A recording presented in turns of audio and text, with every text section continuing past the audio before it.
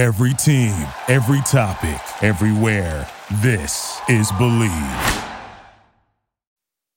Subscribe to the Hit That Line Podcast Network, brought to you by Breeden RV Center. Breeden RV Center, family owned and operated, a no pressure, laid back atmosphere, and always home of the free maintenance for life.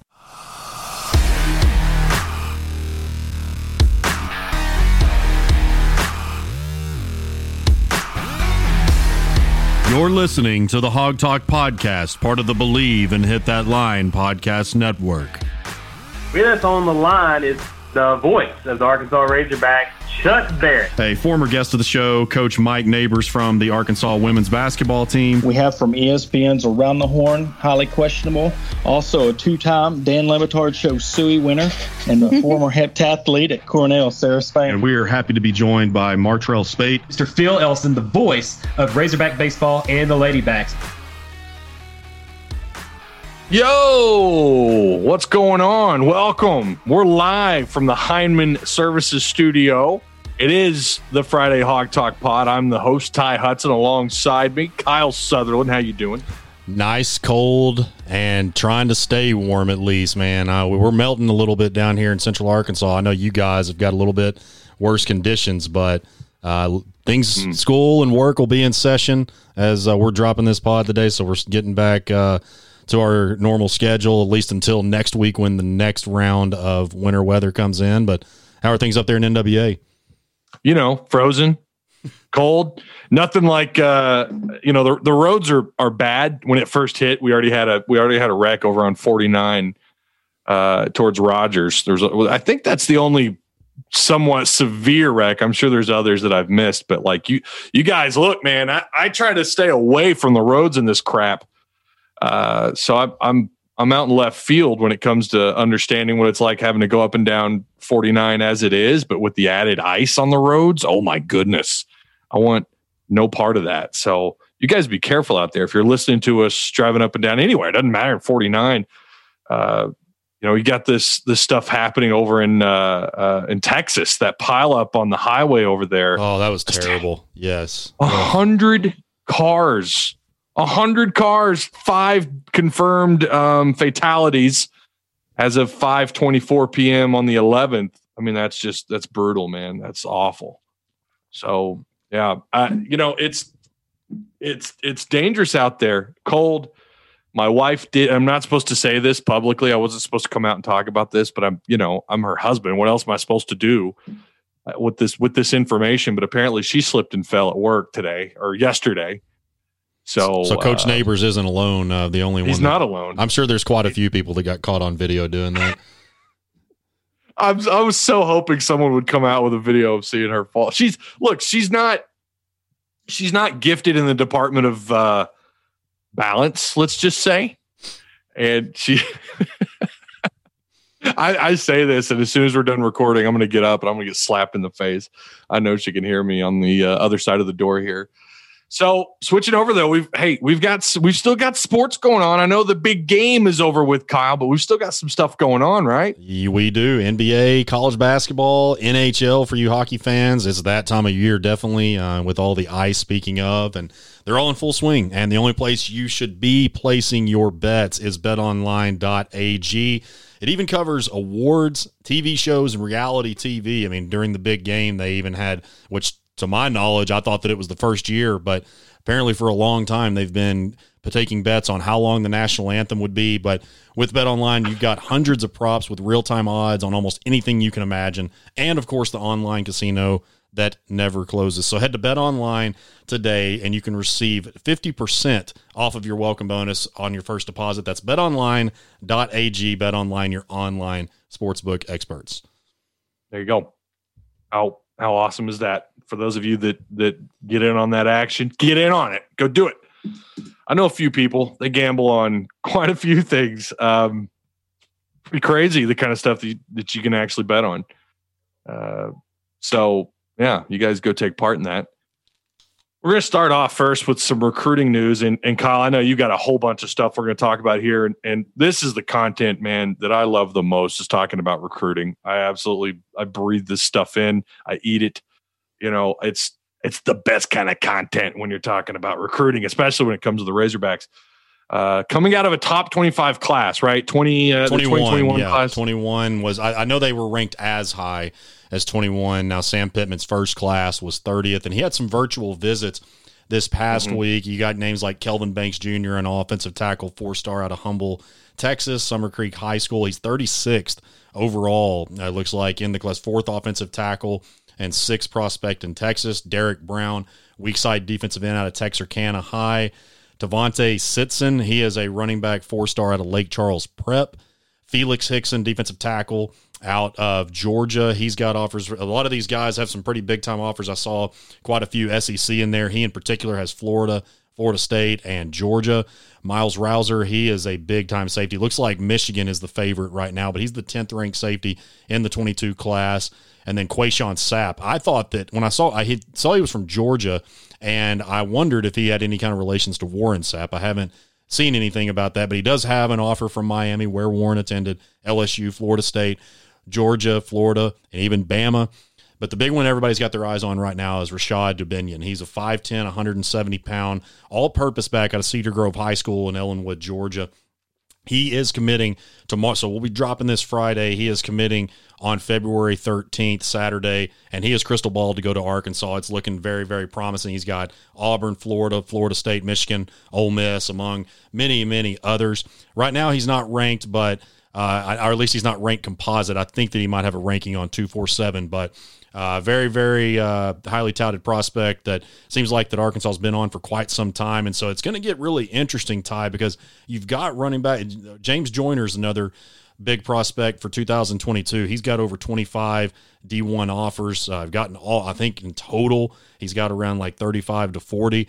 But then earlier, before we started recording, we saw that Joe Hyman, the running back that I have raved about for I don't even know how long now, he from Pulaski Academy, he got his first SEC offer from Elijah Drinkwitz and the University of Missouri. And so things are going to get really interesting. There's a lot of running back prospects that have a lot of quality talent that the Razorbacks have offered and are going after. And so it's going to be interesting to see if the Hogs eventually do give Joe that offer, considering it's looking like that Rashad is going to be coming on board. But, man, I'm telling you, it's just there's just so many things that Joe Hyman can do, man. I mean, not just at running back, but at receiver. Some people try to say that he's a product of the Pulaski Academy system. I think that he's a pure raw talent. I saw him play 4 times this past season, and every single time he was just a big play waiting to happen. But it is looking like that the next commitment is going to be Rashad Dubinion. We haven't had a commitment in a while. It seemed like for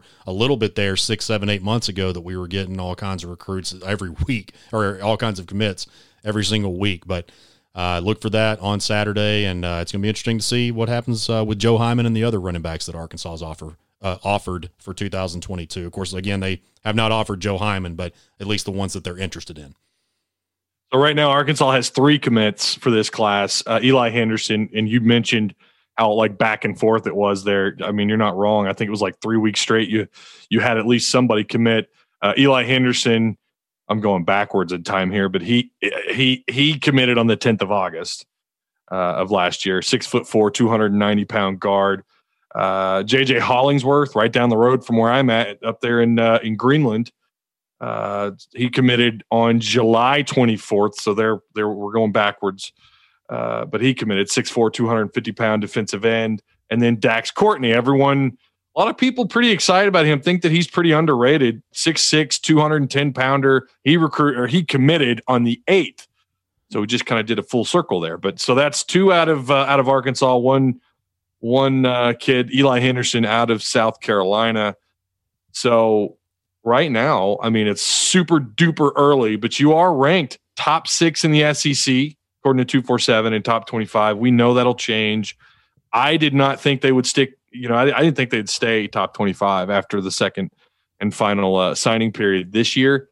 And right now, I'm not counting anything out with Sam Pittman, being the guy here, being the head coach. We know how well that guy could recruit when he was at Arkansas's offensive line coach. So with all the coaching changes, it kind of makes you wonder what effect that'll have.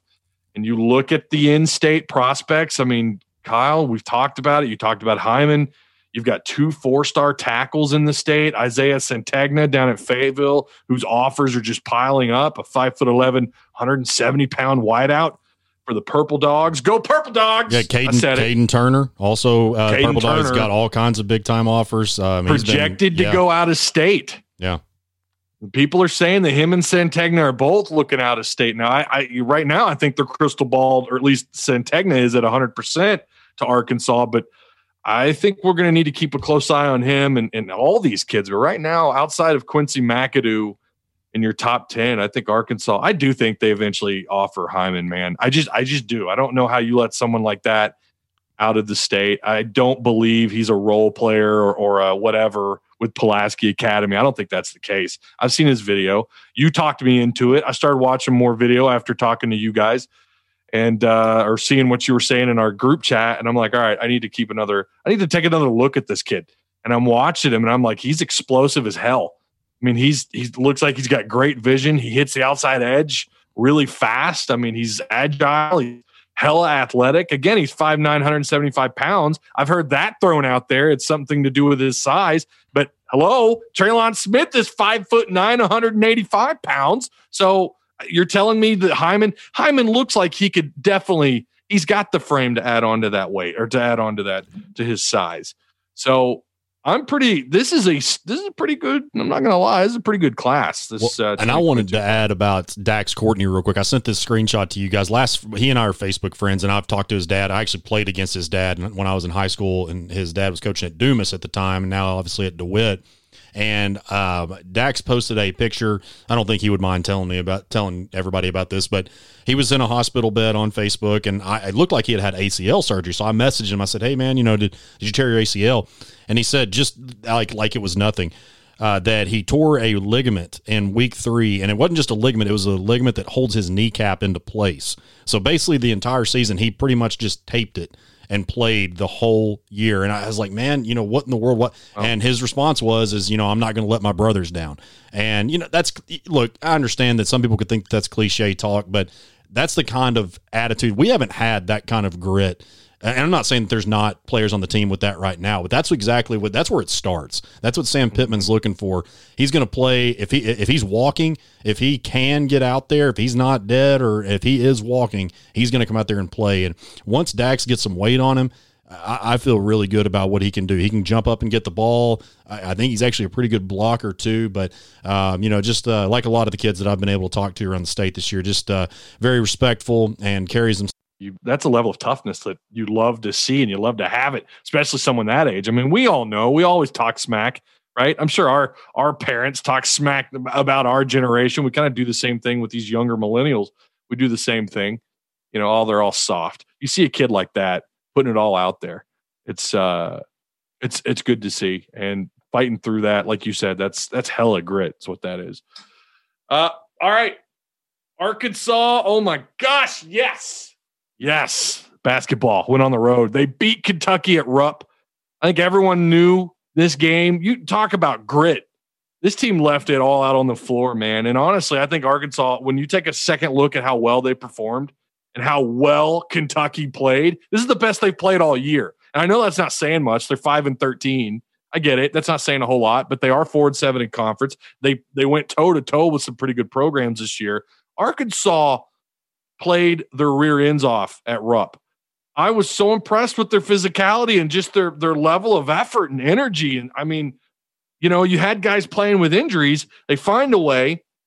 They did have at one point a 10-point lead, and they end up, of course, Kentucky starts knocking down threes left and right, Kyle, but Arkansas wins 81-80, man. I was pretty impressed. Yeah, they did exactly what they had to do, and I understand there was plenty of people coming out saying, why are you going to be this excited about beating a team with 5 wins? And I see that side of it, but, man, it doesn't matter. You're at Rupp, and you get another win. And I've said, Zach Arns said it when we had him on a couple weeks ago, and I wholeheartedly agree.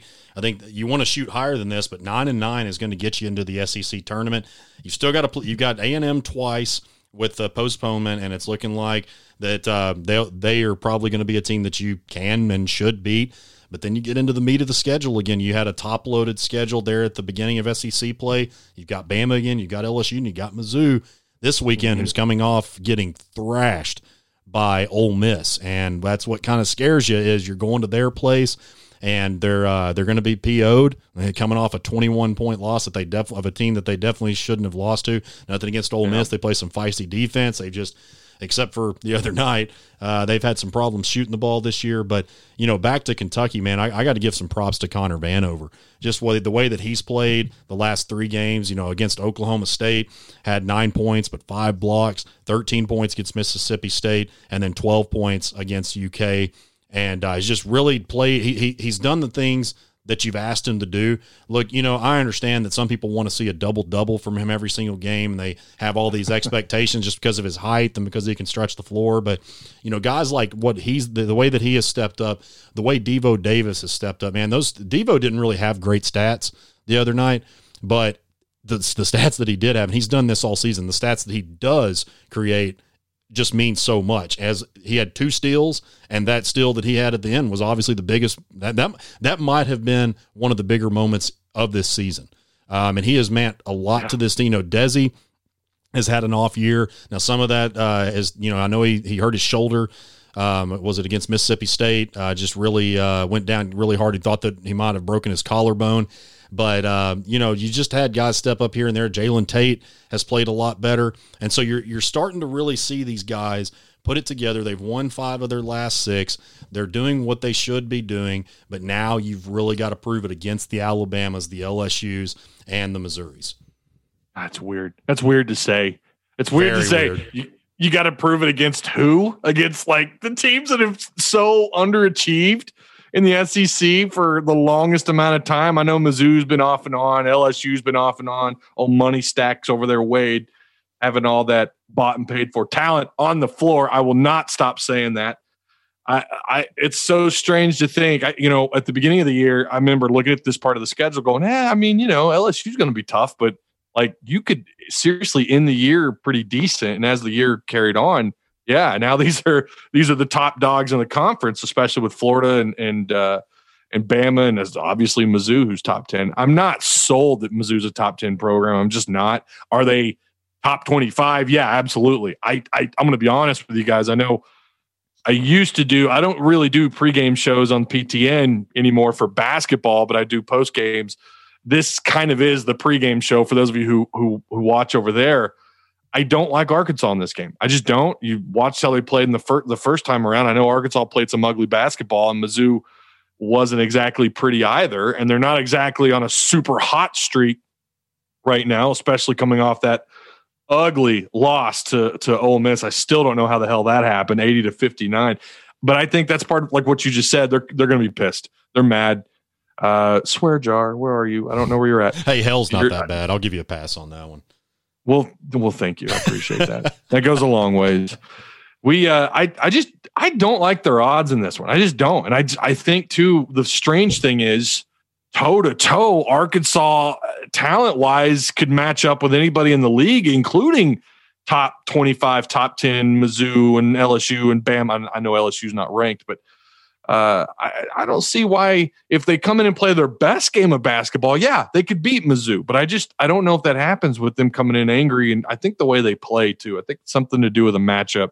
It's kind of a problem there, the way they play. Right now, Mizzou is 6-4 in conference play, 13-4 overall record. Arkansas is obviously 7-4, 15-5. This is a big quad 1 win. This would. I don't know how. I mean, Lenardi in his most recent bracketology, he has Arkansas in. I don't have it in front of me where he had Arkansas. I thought I had it pulled up on my phone, but I do not. But he has Arkansas in. So this is a game that would definitely bolster your Joe Lenardi's opinion of you, and then of course the selection committee. This would be something they would look at. This would be the most high profile win you've had of the year. But Arkansas is kind of every opportunity they've had this year to play teams like this and to show up and play great basketball, they've fallen flat on their face. I think something close. I don't think they get ran out of the building, but I think they're going to find a way to lose this one. Yeah, this would be a huge statement win, Ty. I mean, I agree with you because of the situation with Missouri coming off a loss like that. I think that they are going to be just extremely mad. But like you said, if they are able to pull it out, If they weren't coming off of this, I would probably pick Arkansas just because of the momentum that they have. But, man, you look at this, if they are able to pull it out, 4 top 10 wins, you beat the number 6 team twice, Illinois being the first one, and then Tennessee was in there. And I think the first time they beat Tennessee, they were 7. So, yeah, this would be that statement win that you're looking for. And then the next one that you would really look to, you want to look at it game by game, obviously. But then you look to Alabama. I know LSU's in there as well. But I really wonder – I know that. Well, I shouldn't say that. I was going to say I wonder what the LSU game would have been without if you would have had Justin Smith. That was a pretty big blowout too. But I think that the talent level with LSU and Arkansas is a lot closer than LSU. And I don't even know if I would say talent. I think I would say more so the seniority, just the way that Alabama, their team has played together a lot longer. They just have more. They've gelled together, had plenty more time, but. Like I was saying earlier, I think that you have seen this Razorback team play together. There was a lot of questions a month ago of whether this team was, we were hearing the rumors. If you read Hogville or Mess, that's why it's that rat poison saying that this team was ready to fight each other and that Muss was going to be gone. Just, man, and the tide could turn. This was a month ago, and we've still got about 3 weeks left in the regular season before we get into SEC play. But I don't think that I doubt that there's been any division into this team outside of frustration with the way things were going when Justin Smith was not on the floor. Yeah, I agree with that. And that's why it was so huge to get him back. The timing of getting him back and letting him get a few games in to come back to his old self. I still don't know if he's 100%, but Justin Smith, you know his presence. When he's out there, man. It's pretty well known. I mean, you don't see the stats pile up, but I mean, he's physical. He just plays with that kind of chip on his shoulder that we love to see. So looking at Mizzou though, and I looked at this the other night and I thought, I don't like their odds at all. This makes it even worse. They do have some confusing losses this year. Like they went on the road and they lost to Auburn, lost that one by 5, went on the road, lost to Mississippi State, 78-63. But then like they go on the road and they thrash Arkansas 81-68. But their only loss at home, by the way, is to a top 10 at the time, number 7 Tennessee, which they lost by 20 points, right? And then you look back on this Ole Miss loss, 80-59. They're a weird team. I would argue they're just not very good on the road. And that also means they're going to struggle in tournament play. If you can't play hot anywhere else but home, outside of in Fayetteville and Bud Walton Arena, but if you can't play well away from home, you're not going to go far. We know that from Mike Anderson's years, right? Yeah. I mean, Mike struggled on the road. Yeah, well, and he had that big win the other night and then crapped the bed. I can't remember. I think it was against Butler. And I got to correct myself here real quick. When I said number 7 Tennessee, that was the 20-point loss that you just said. So they've got 3 top 10. My bad. I had that wrong. But, yeah, they lost 73-53. To Tennessee when they were number 7, so still the 3 top 10 wins. But yeah, we're all rooting for Mike Anderson. They had won 6 out of 7 at St. Joe, and I think it was Butler that they lost to. But man, that's just, we love Mike, but God, man, he'll get that big win, and then he'll play a team that's 500 or lower, and always lose. Man, it's just that's the way it goes. Well, and it's like people say after they beat who was their big win. It was Villanova, I'm pretty sure. Villanova. I thought for some reason I was thinking Marquette, but they get that win. Everyone on Twitter's like, "This is the mistake. We shouldn't have let him go." Whatever. It's like, you know what? Sometimes guys just don't work out at certain jobs. I don't know how many times I've had to have that conversation on PTN or even here. It's been a while, but Mike Anderson just didn't work out here. I mean, he was here for a good long time, almost a decade, right? I mean, he was here for 8 years. Never could really get you over the hump. He built a wonderful foundation in Fayetteville. He really did. I mean, what he was handed versus what he left, it was so much better when he left, right? Yeah. Like the reputation of Arkansas basketball was at least Well, and I think a big thing, Ty, of course, you can't really blame, like 2017, they were right there about to beat the future national champs in North Carolina. So it's, like we've all agreed on, is he got you to the tournament in most years, but the thing is we just couldn't quite get over that hump. But I think the big thing was he's known to not really have great relationships with NBA coaches. And in today's basketball, you have to have that, especially in the P5 with all these one-and-done players. And also, too, it's like when he left – they didn't feel like that. Muss did what he could with a small team last year, but it was like, well, Gafford's gone. what do we have as far as bigs now? And I just feel like that he wasn't recruiting to a consistent level to keep his teams balanced out. So it was really just a lot of that, and also to the lack. And again, I can't confirm that deal with the NBA coaches, but I heard it quite from multiple people, respectable names that I trust. And so I think that those were really the main two things, not necessarily what he was doing on the court. Yeah, I agree. And we do wish him the best. I mean, I'm rooting for him. I am. I think Musselman, as it looks right now, I like him. I'm not going to sit here and tell you he's going to win you a title. He's going to be the coach to get Arkansas over that, getting you past game 2 in the tournament. I don't know. I liked what I've seen. I liked his recruiting. I don't mind that he goes to the transfer portal. I really don't. If it works, it works. You look at the guys from the transfer portal this year that have worked out. The guys that you've picked up, I mean, they've been okay. Not all of them have been great. And Connor comes to mind, and obviously Justin Smith and so on and so forth. But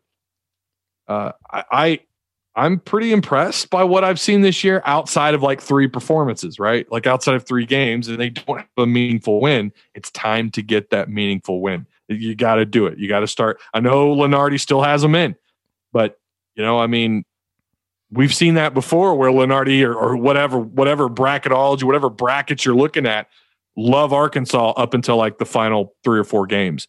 So, and then obviously into the tournament, SEC tournament. So we'll see how they handle this. They have quite the difficult schedule out in front of them. They're favored right now, and I didn't even know this till I sat down and opened this up before you and I started talking. They're favored according to the matchup predictor on ESPN. The Basketball Power Index has them at 52% over Mizzou. I'm a little surprised by that. Yeah, I am too. They've actually given, I know that we like to say as a fan base as a whole that Arkansas doesn't get any respect. They've actually gotten a little bit more respect than especially coming off of that bad stretch that they had early in SEC play. They've gotten a little more respect than I think we're giving credit for. It's true. It's true. No lies detected. So, man, I know this is a little bit, and we're going to go to break here in just a minute. Before we go to break, what is up with the hog on hog violence on Twitter? I will just say, based on what I heard from Ruskin on the radio, it seems like if that's what you're talking about with the Ruskin and Zach Bobby Bones thing. Mm-hmm. It's that, and you also had Pinto and Joe Klein. Yeah, well, I will say this, man. Klein came after Pinto's throat, so I got to kind of take Pinto's side on this. I mean, he said you're almost wrong, and so my thing is, well, he's almost wrong, then he's right. So, I mean, 50-50, right? I mean, what the hell is that? And Jimmy Dykes is a coward. I'll say that I'll go on record and say that. I can't stand the guy. I'll just be honest. I've told Coach, I'll say it out loud. I don't care. I've told Coach Neighbors that I didn't follow women's basketball before he was the coach, not necessarily because I didn't care about the program, but I didn't like Tom Collin and I don't like Jimmy Dykes. I don't like either one of those guys. I think Tom Collin was just a straight up jerk. There's a difference between being a hard coach and a jerk, and Tom Collin very much crossed that line.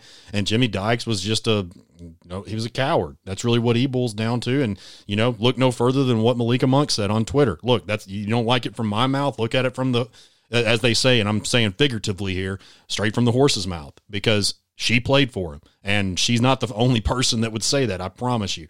So, Pinto was exactly right that this program was on some really tough times, and a lot of that was because of Jimmy Dykes came in, be Arkansas, be this, be that, and he was just. And I'm not talking about look, he came in, he won an NCAA tournament game his first year, but then he just did some things that I certainly didn't agree with, that a lot of people didn't agree with, and so I definitely take, not that it really my opinion matters, but I definitely take Pinto's side on that. And then Joe Klein hits the block button. I mean, I don't really understand that. He was just talking to him. Yeah, but the whole thing with, or go ahead. Oh, I was just going to say, I don't know what was blockable there. And I get that, I don't get it. That's Twitter. Like, you can do whatever you want. I've only ever blocked, I think, one person. That's because they were two people. They were harassing me, and I had another guy threaten to meet me in person. And I'm like, all right, cool, whatever. And I blocked him. I mean, that's to me, that's pretty obvious stuff that you're going to block. But Pinto had an opinion and Klein disagreed. And by the way, Klein hopped on his, Klein on his thread. Him. Yeah, he quote tweeted him. So I mean, that's what it was. He quote tweeted. Yeah, You're right. Yeah. So, but the whole thing with Bobby Bones, crazy. And I'll be honest. I don't have a problem with Bobby Bones. I mean, I respect where he came from. He's talked about he came from a really tough life in Mountain Pine, and he's gotten to where he was. I respect that. I've just never really cared for his programming. It's not necessarily that I don't care for him. I just don't really listen to 95 Points. I don't listen to the new school country and stuff. So I don't really listen to his program. I don't have a problem with him, but there's clearly some beef. And I'll say this because Ruskin went on live radio and said it, that, we just had Ruskin on a couple of weeks ago on the show, and he said that there was some stuff dating back to the Bielema days that they had some problems with. And so that's really what seems to be going on right now, is just kind of what we've been able to see in public. But it happens, man. It's all good. We've had some beef between, from our network, the ESPN Arkansas network, and another radio network earlier this summer. It's just one of those things that happens. Did. And, it happens, and you talk a little junk and you move on. That's what it boils down to. And that is the world of social media. It's unlike anything. Like, I grew up listening to Chuck Barrett, right? Like, this is not something you would expect to talk about, because social media obviously didn't exist outside of maybe, nothing existed. When Chuck had his daily show, you didn't have this kind of stuff. I don't even think MySpace was around. So it's new territory. And I thought it was fascinating because my God, man, we're all Hawg fans at the end of the day. Let Bobby Bones go out and be Bobby Bones and rep the Hogs. What's wrong with giving the Razorbacks that kind of spotlight, right? It's like Justin Moore. You guys know me. I'm a rock, metal. I've got all sorts of different genres of music we used to do the intros with. I love all that kind of stuff. Not a big country guy. But I love that he's out there talking about the Razorbacks. My God, SEC Network gave him his own, he had his own almost episode on the SEC Network talking about his love of the Hogs. Bobby Bones doing the same thing, right? I mean, he's a big name. I don't understand calling them out publicly or whatever. If you've got beef with them personally, maybe do that in the DMs. I don't know why we got to hate on folks. Of course, Bobby Bones was on a good portion of the Kentucky game on the phone with those guys as they were calling the game on his phone, which was crackly. The call quality was terrible. It's kind of hard to hear him. I had to turn my speakers up, but I don't understand the hate there. I just don't. But hey, whatever. We're going to talk about it because that's kind of what we do here. We're going to discuss all things Hogs, and that includes a little bit of major media drama between these people. So, hey, I respect everybody involved except for Jimmy Dykes. I respect Bobby Bones. Man. I respect Derek Ruskin. He's Ruskin and Zach. They've become friends of ours, and I mean, I respect Joe Klein. I respect everybody involved, but Jimmy Dykes. So. Did not like the way he called that game at the end. He said there was virtually no contact there. Are you high as a kite? Do you not see a Razorback with a headband getting it slapped off his face? I understand that. So I guess that wasn't who the foul was called on. Regardless, that should have been a foul. If you're going to say the other one wasn't, okay, let's call it makeup for the one that didn't get called. My God, how did you not see the contact?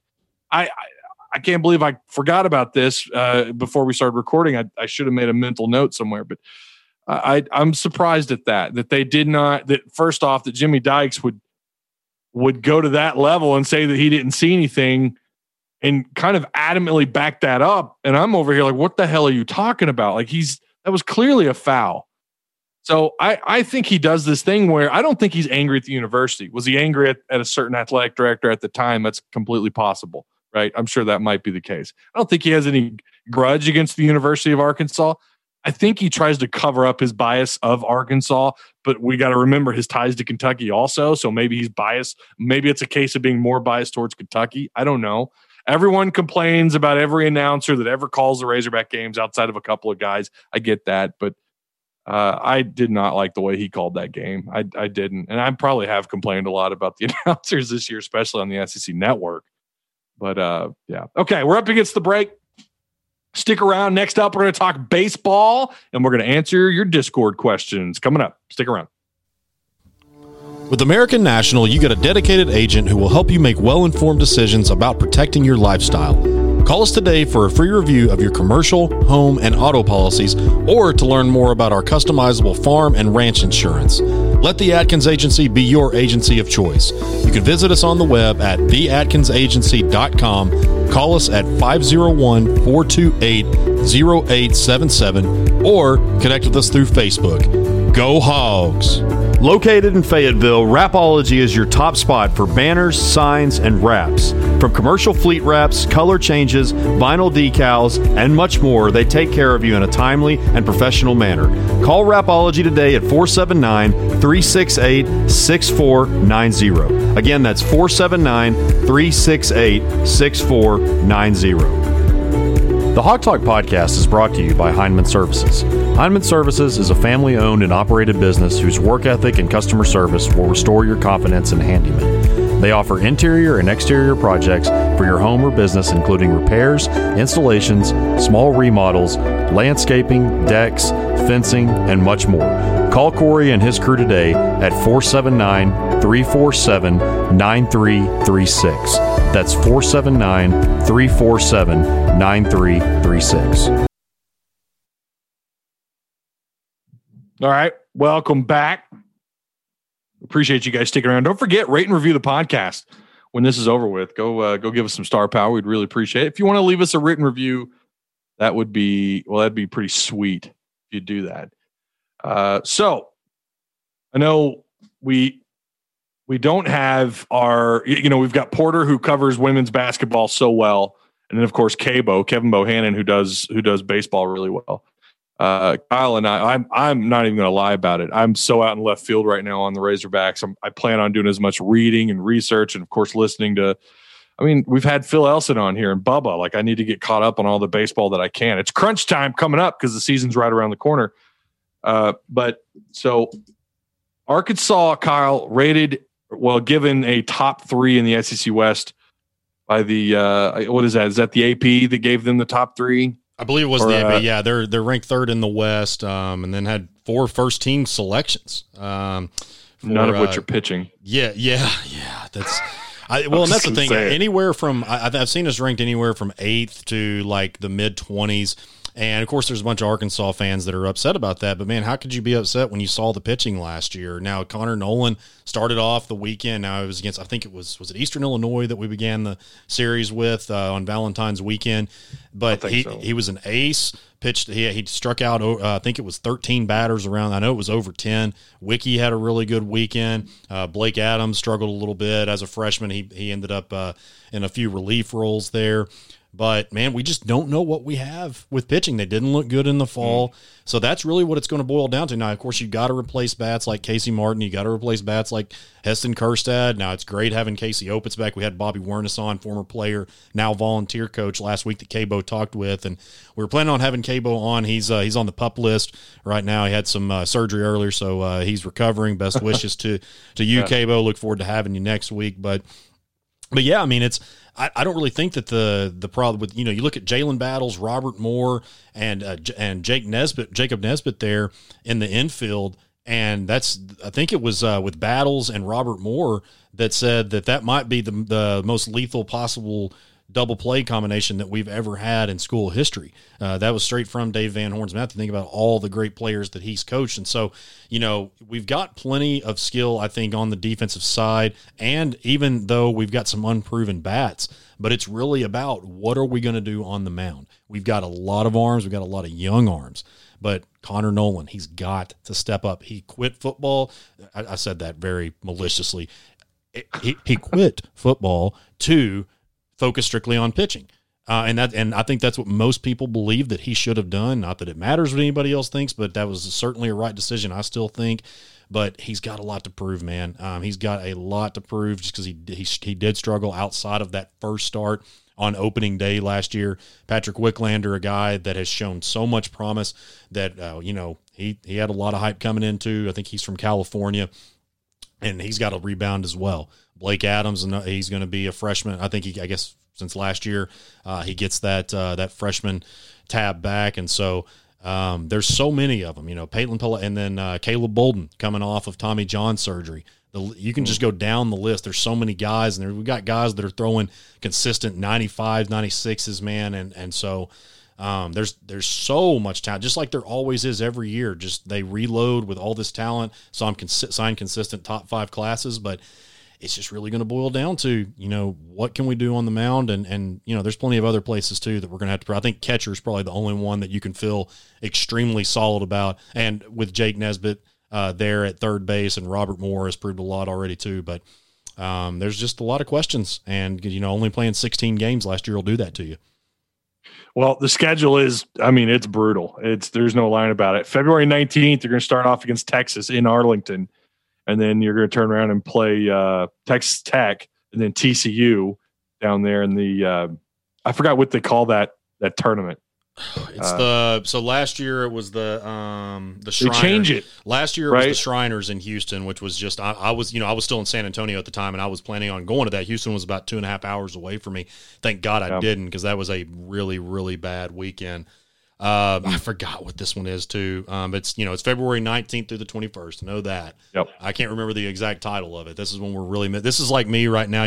Trying to. It's not quite as bad as me trying to struggle through hockey stats and hockey names, like I've been trying to do. Man, we've been trying to give hockey some coverage. The due diligence that they should get, and all because man, they're a really dang good team.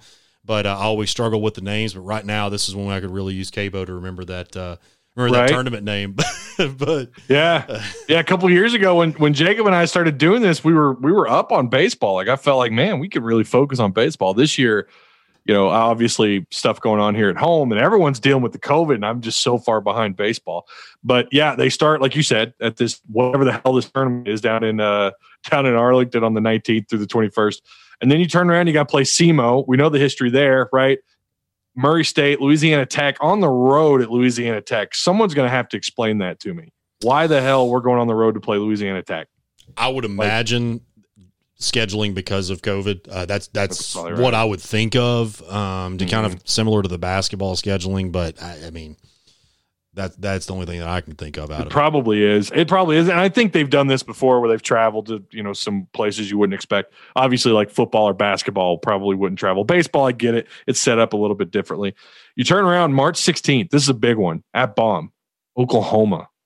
That's going to be awesome. I think they're actually projected to be pretty good over there in the Big 12. Big 12 baseball is legit. Like, look, we could talk all the smack we want about football, but baseball, the Big 12 is pretty legit. And then you're at home again. I tell you, man, the month of March is beautiful. You're at home again to Alabama, and then Memphis for a couple of games for the midweek series, and then you're back on the road against Mississippi State. So you do have U of ALR. You're going to play in Pine Bluff. You end the year. I'm not going to go down every single series, but you end the year hosting the team that's, I don't know, projected to win it all, Florida. And yeah, I mean, it's tough. This is a brutal schedule. Arkansas State on May 11th, by the way. I know someone's going to ask in Discord. I thought we had a game against Arkansas State too. We do. That's going to be on, again, that's May 11th. Nothing new though. I mean, this is SEC baseball 101. It's tough every year. I would argue it's tougher than football, and football's ridiculously tough in the SEC. But I think baseball, it's this conference's best sport. Every year you're projected to send multiple teams to Omaha. You're going to have, 10 teams ranked in the top 25 at any given point during the season. I mean, it's just ridiculous. Let's look at really quick the CBSSports.com rankings as it stands all the way up to Arkansas. Florida is unanimous number one. Remember, 2020, that is 16-1 record. UCLA at number 2, Texas Tech, Vanderbilt, Ole Miss. That rounds out your top 5. Yeah, Ole Miss is ranked ahead of you. So is Mississippi State and Louisville, who are at 6th and 7th. LSU at 8th, Virginia 9th, UC Santa Barbara 11th, Arkansas ranked at number 12.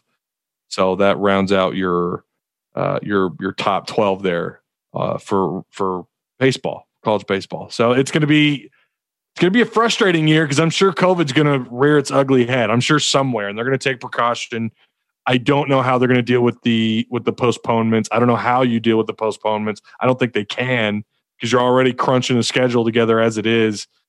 So hopefully it doesn't happen. I don't know. I mean, basketball got hit pretty good, but football, you had they got hit in football too. So maybe not. I was going to say football was somewhat sturdy, but as far as delays and postponements and what have you. But yeah, you end the year on May 22nd, the regular season. We'll see what they do. Obviously, you'll have a really good idea of how good Arkansas is by the time you play Florida. But nothing new. Arkansas ranked in the top 25, along with 75% of the SEC in college baseball. So, all right, Cue the music. We're going to do Discord questions. First up, Austin. And again, Kyle, I'll let you take this one. How do you feel about the baseball rankings? Snub or accurate? Hey, I'm fine with it. Like I said, we've got a lot to prove. That's great. We can hit balls out of the park all day, and we can have guys, catch pop flies. But how many runs are we going to give up? That's the thing. How many are they are they going to hit them out of the park when we're on defense? So it's all about really what we do on the mound that's going to prove a lot to me. Devin H. 2 questions. I want to hear more about this gaming nerd Razorback content you were asked to do. And the second question is, if spring football scrimmage is somewhat open to the public, he says people, but sounds very communist. To the people, it's the people's stadium. Will you guys go? Okay, so the first question, I'll just say this. I wasn't asked by anybody to do a gaming Razorback channel. I had brought it up before, and then I had some people kind of come back to me about it and wanting to know if I'd do it. And look, I mean, I right now, I don't have time to do anything outside of what I'm doing right now. I mean, my God, I'm kind of booked up. Maybe down the road, I'll do it.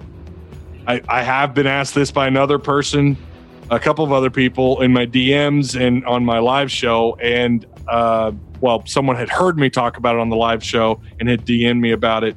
So down the road, we'll see if I could ever free up some time. And then as far as the football scrimmage is concerned, Kyle, I'm going to try and go if it's open. We'll see. I don't know. I know you're down there in the center, the center region of the state, but I'm going to try and go. I'd love to, but it's going to be really tough for me too. If I have the means to do so, then yes, definitely. Yeah, it'd be cool. The funny thing is so far I've never met Kyle in person. Cabo. That's right. I've met Porter once. I've met Porter for like 5 minutes. My girlfriend and I were going to Bentonville for the weekend, and Porter just so happened to be working in that area. So we met at a gas station. Just said, "Hey, that's literally it." I have met Jacob, and I did a live show a couple of years ago. That's actually before. That was just when he was writing for the Hawg Talk, and so I've never officially met Ty before in person. Yeah, of course, Porter and I went to the women's games together, so we've hung out. We went and ate lunch. But Jacob and I have met once. That's it. So it'd be cool if we could all go, but I don't know. There's a lot of us, and not only that, we know that they're probably going to be limited. I don't even know if the scrimmage is going to be open, so who knows? Broham in our Discord wants to know, is there any openings on the coaching staff that have not been filled? And last question, is expecting 6 or 7 wins next year just wishful thinking? As far as coaches, I think they're all filled, yes, Kyle. They are filled, yes. We're completely, unless we're talking about like maybe bringing on some, I don't think we have anywhere in the budget. I know that Alabama has like 30,000 analysts. I don't think we have anything like that in the budget, or at least compared to what we have right now. So, the coaching staff is filled out. 6 or 7 wins, wishful thinking. I don't think so. I just don't. No, man, I can't go that high. I know that I've been criticized for not pick. I mean, it's kind of weird, when I do pick them, people get mad at me because apparently we have better luck when I don't, when I do my weekly picks. But I just don't see it, man. I don't know that we get to a bowl. I think that we are flirting with it. Maybe I think I'm probably right now going to go with 5 wins. But oh man, that's a stretch, 6 or 7. But it's not unlikely. Or I'm saying it's not impossible. I would say it's unlikely. So you think it's a stretch to get to 6 wins? I think it is a stretch to get to 6, but it's a small stretch. I'm going to probably go with I would say 5 right now. Okay. I mean that's grounded. I mean I get it. I don't think that 6 is a stretch, because you should have won 4 this year in what was the hardest schedule in the history of football. And I will say, I don't think that anybody's crazy for thinking that. Like last year when people were saying, oh, we'll get to 6-5. And nah, dude. Even though we had the chance, we did. We should have definitely had the Auburn game, and some people would say the LSU, whatever. But, we definitely surpassed. Everybody knows we surpassed expectations. But I wouldn't say anybody's crazy for thinking that. If it's an uninterrupted offseason, you get time to develop not just your 11 starters, but your 11 backups, right? You get Yep. time to implement more of your offense and your defense. Then, we got to take it one thing at a time. We still got spring camp to get through, and then the summer, quote unquote, voluntary workouts, and then fall camp. But I don't think it's a stretch. I'm not going to give out any too early expectations yet, but I don't think that's a stretch. Maybe anything above that is. So Tripp wants to know, and this is a really good question. I love this question.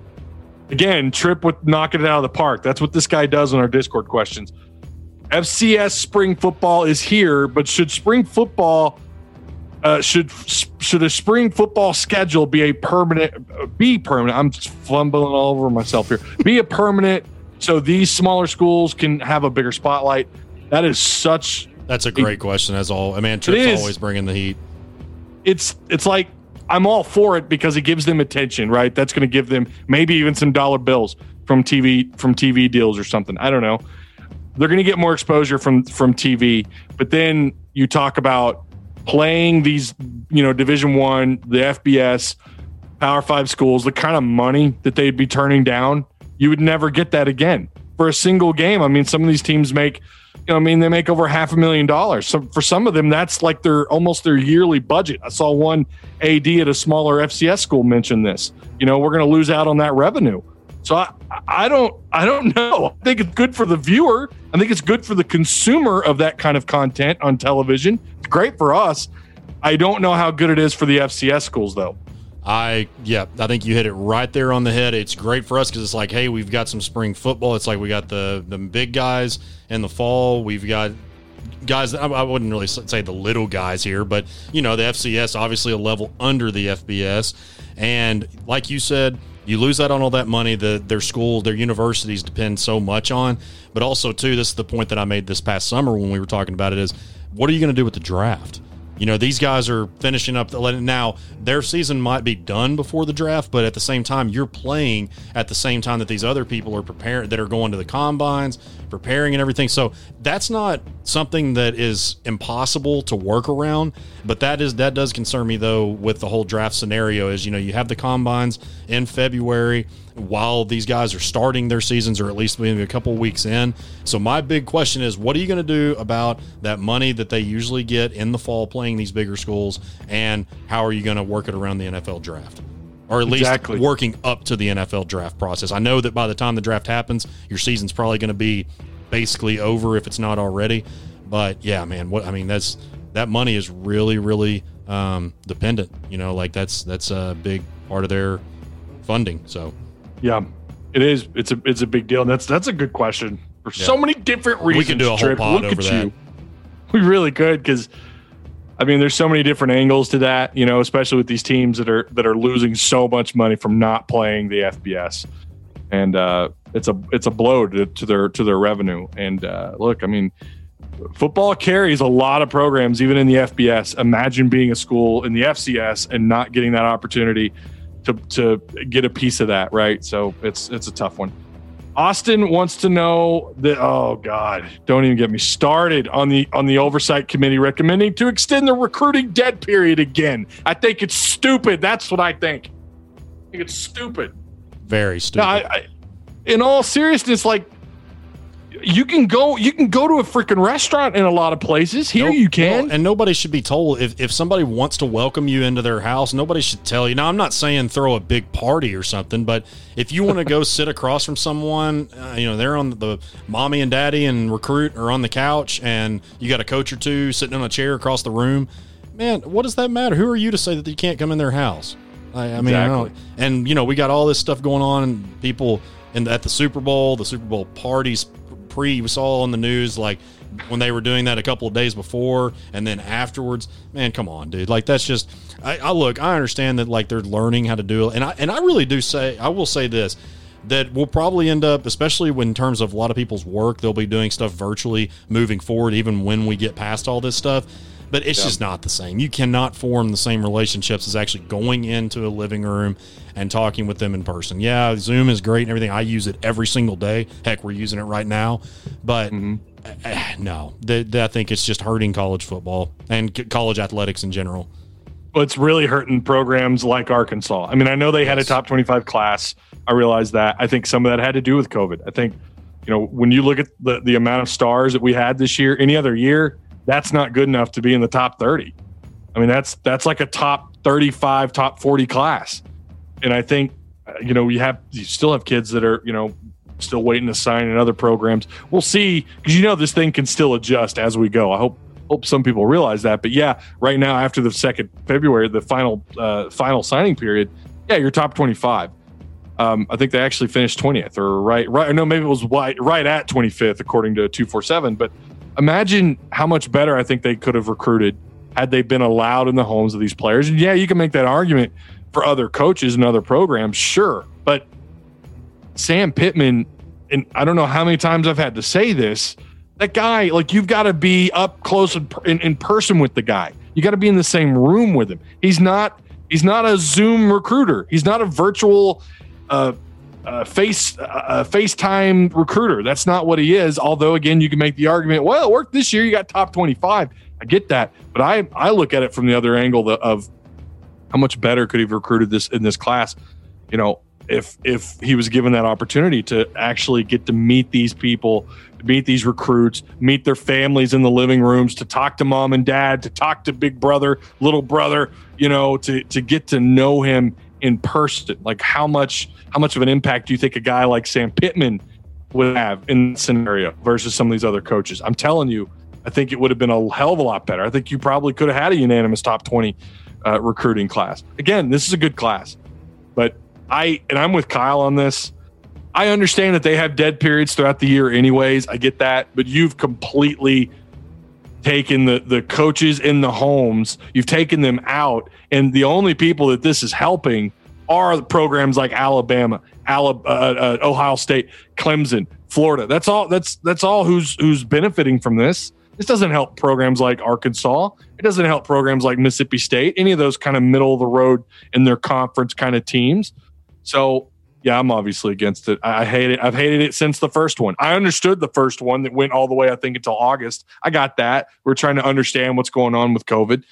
I feel like now with the vaccinations and our better understanding of what's going on and our better awareness of how to deal with COVID and what to do and what not to do, I don't know why you couldn't have put an end to that. Maybe you could have said, okay, look, one coach can go, and that's it. You can't have the offense coordinator and the defense coordinator go, or your special teams coach who happens to be a really good recruiter. You can't do all that now. One guy can go, and you get to pick.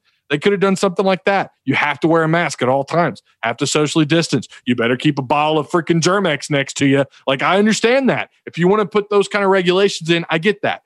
But I think you got to let these coaches back in the homes of these players. Yep. I couldn't agree more. All right. I'll shut my fat mouth up. We do appreciate you guys. Like I said earlier, remember to rate and review the podcast. Leave us a written review. We'd really appreciate it. Big game on Saturday. Mizzou, got to win it. Well, I mean, you don't have to win it. I don't think if you lose this one, you're completely out of the tournament. That's not the case. You're just still going to have people questioning on when they're going to get that big win. That's going to be the fire must. Yeah. It's going to be trending for the negative Nancy's out there. But, again, there's still a lot of basketball left to play. I will admit there's some games you cannot afford to lose. But yeah. All right, Kyle. I always do this at the end of every show. Have we missed anything? Are we forgetting anything? I feel like there's something else. Covered it. I think we got everything covered in right under an hour too. Look at that. Right under an hour. Bing, bang, boom. All right. We love you all. We really do appreciate you. And we mean that when we say it. We're not just saying it. I promise you. Okay. I will be live on the post-game show over on Pig Trail if you guys want to be a part of that. Usually a few minutes after the game. Hopefully it's a good one. Hopefully Arkansas wins and a bunch of people show up and we're all excited. We can celebrate together. If not, I don't know. I'll probably say something I regret later. We'll make it weird either way. All right, Woo Pig. We'll see you guys on the next one.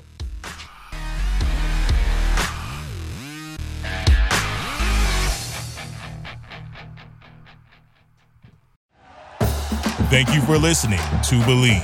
You can show support to your host by subscribing to the show and giving us a 5-star rating on your preferred platform. Check us out at Believe.com and search for BLEAV on YouTube.